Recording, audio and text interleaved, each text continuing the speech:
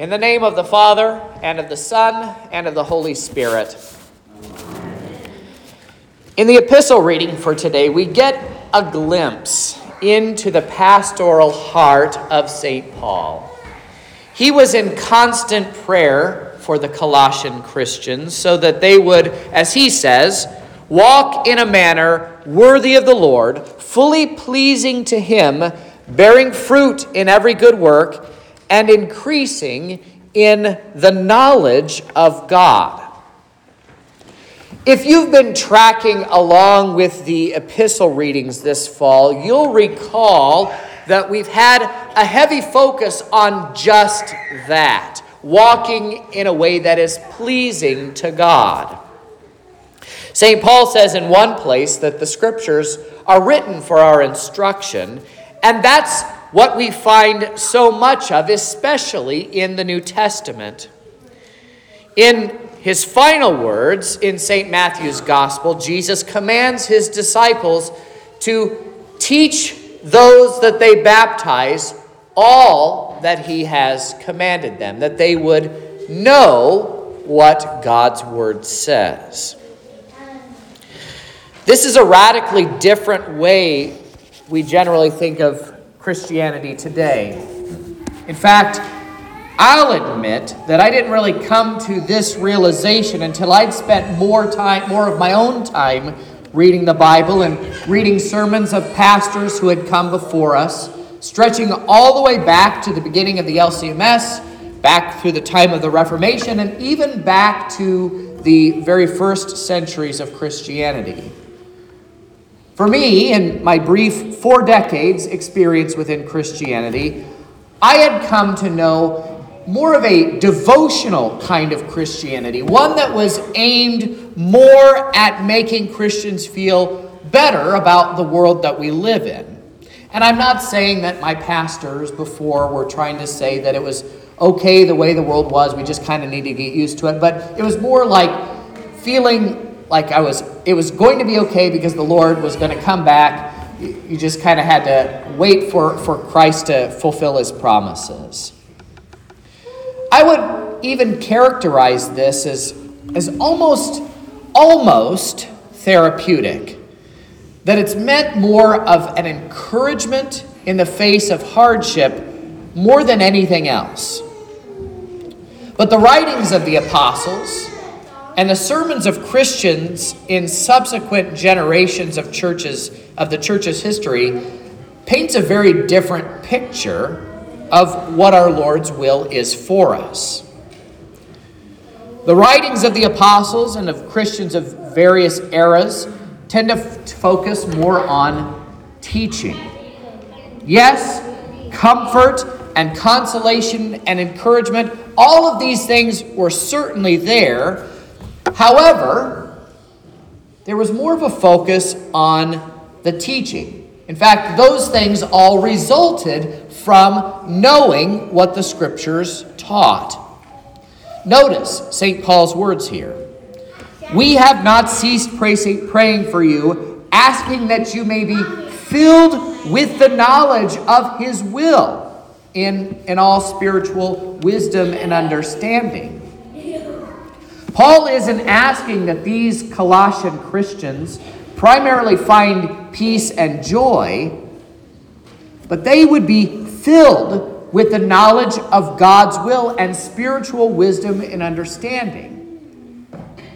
In other words, he wants them to know what God actually says to them. Let's take the 2 people that we heard about in our gospel reading for today as examples. The first man, a ruler, we don't really know what he was ruling, probably a synagogue or something like that, came to ask Jesus to raise his daughter from the dead. The second was a woman who had been bleeding for 12 years, and she had also come to Jesus for healing.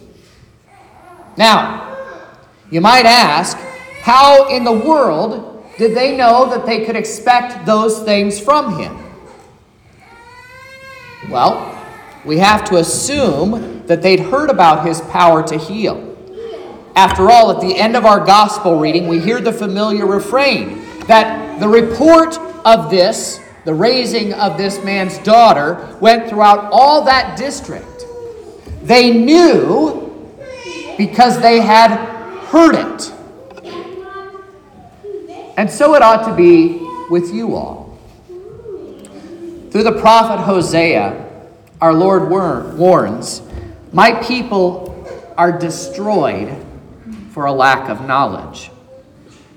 We aren't destroyed by not having things that make us feel better about our lives or the way that the world is around us. The old adage, ignorance is bliss, may apply here. You may be actually happier in not knowing what you don't know. But what you don't know can actually be harmful to you and to your salvation. Let me give you a more practical example. You all know that you are to drink fluids if you are to stay healthy. But if we don't know what kind of fluids we ought to drink, that we probably shouldn't sit around drinking Mountain Dew all day, that could be harmful to our overall health. Paul urges his hearers, including us this morning, to be growing in our knowledge of God. And the place where we learn about him and about his word as it is read and preached and taught is in the scriptures. There are many, including Christians, who have lots of ideas about God and lots of things to say about the things that they think God says or the things they think God thinks. Unfortunately, many of those ideas are not actually based in the Word of God. On top of that, the devil, unfortunately, knows the Bible better than we do. If you recall, he quotes the Word of God to Eve in the garden, and he even has the audacity to quote the Word of God to Jesus in the temptation in the wilderness. Since we live in the era of Google, there are lots of ways that people who don't actually believe the Bible can pull out quotations, much in the same way that Satan does, to make the Bible sound utterly ridiculous to Christians and try to expose us as frauds. Here's the thing. I know that you guys pay me to read and understand the Bible, but I can't always be right there with you in every conversation that you have about God's Word. And here's the other thing. You are also responsible to some degree to what you know about the Word of God. Jesus says to all who follow him, not just to pastors, he says to all of us, beware of false prophets who come to you in sheep's clothing, because inwardly they are ravenous wolves. I'm teaching my children the Bible at home, not because I'm the pastor of the church, but because I want my children to be growing in the knowledge of the Word of God. It is from that Word of God that we bear fruit in every good work, continuing, he says, to increase in the knowledge of God. The fact that Paul urges us about this twice, to be filled with the knowledge of God and to increase in the knowledge of God, tells us that this project is never done. We never graduate, so to speak, from learning God's Word. Once you get to the end of catechism, you're not done learning what God says about various things. In fact, as a pastor, I'm constantly amazed at the things that I learn nearly every time I come to the Scriptures to read and to study and pray. It is from the Word of God that we learn to recognize the voice of our Savior, that we can follow him wherever he leads. The psalmist beautifully declares for us, your word is a lamp to my feet and a light to my path. We don't learn God's word so that we can answer trivia questions or beat our unbelieving friends over the head with it. We seek to grow in the knowledge of him because this is how we get to know our eternal life. Jesus says in John chapter 17, and this is eternal life, that they know you, the only true God, and Jesus Christ whom you have sent. Sanctify them in the truth. Your word is truth. It is through our learning, our increasing in knowledge of the Word of God, that we come to be certain of our eternal life. And here's the curious thing. Remember how I said that Christian preachers of the past primarily were seeking to teach God's Word to their hearers, and that they didn't seem as concerned with making them feel better about their lives in the world?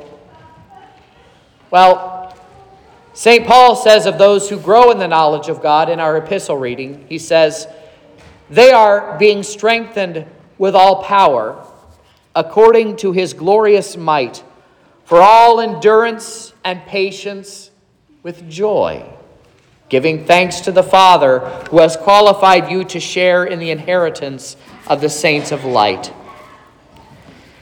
It is from our knowledge of God that we grow in strength in our faith, and from that grow the fruits of patience and joy. In short, knowing God's word strengthens us to find joy in the midst of sorrow, peace in the midst of strife, and rest in the midst of turmoil. The better that we know our theology, the better equipped we are to face the hardships of this fallen world. And that is because in growing in our knowledge of God and His Word, we have come to know what the point of all of this project is. St. Paul puts it this way: He has delivered us from the domain of darkness and transferred us to the kingdom of His beloved Son, in whom we have redemption, the forgiveness of sins. God has rescued you from the devil's dark domain, and He has brought you into the kingdom of His Son, by whose blood you have been redeemed from sin and death, having been cleansed of all of your sins. People loved by God, don't just take my word for it. Yes, the divine service and the preaching that you hear, the readings that you hear read every Sunday, this is the heart of your life in the Word. But that flow of lifeblood needs to continue throughout the week, that it circulates all the way out throughout our entire lives, so that our lives in Christ would be sustained. As your Lord Himself says to you, if you abide in my word, you are truly my disciples. Live in and live from God's word, and you will grow and increase in your knowledge of Him. And in so doing, the Holy Spirit will produce in you the fruits of patience and joy, leading to confidence in life everlasting. In Jesus' name. Amen. And now the peace of God, which passes all understanding, keep your hearts and minds through faith in Christ Jesus our Lord.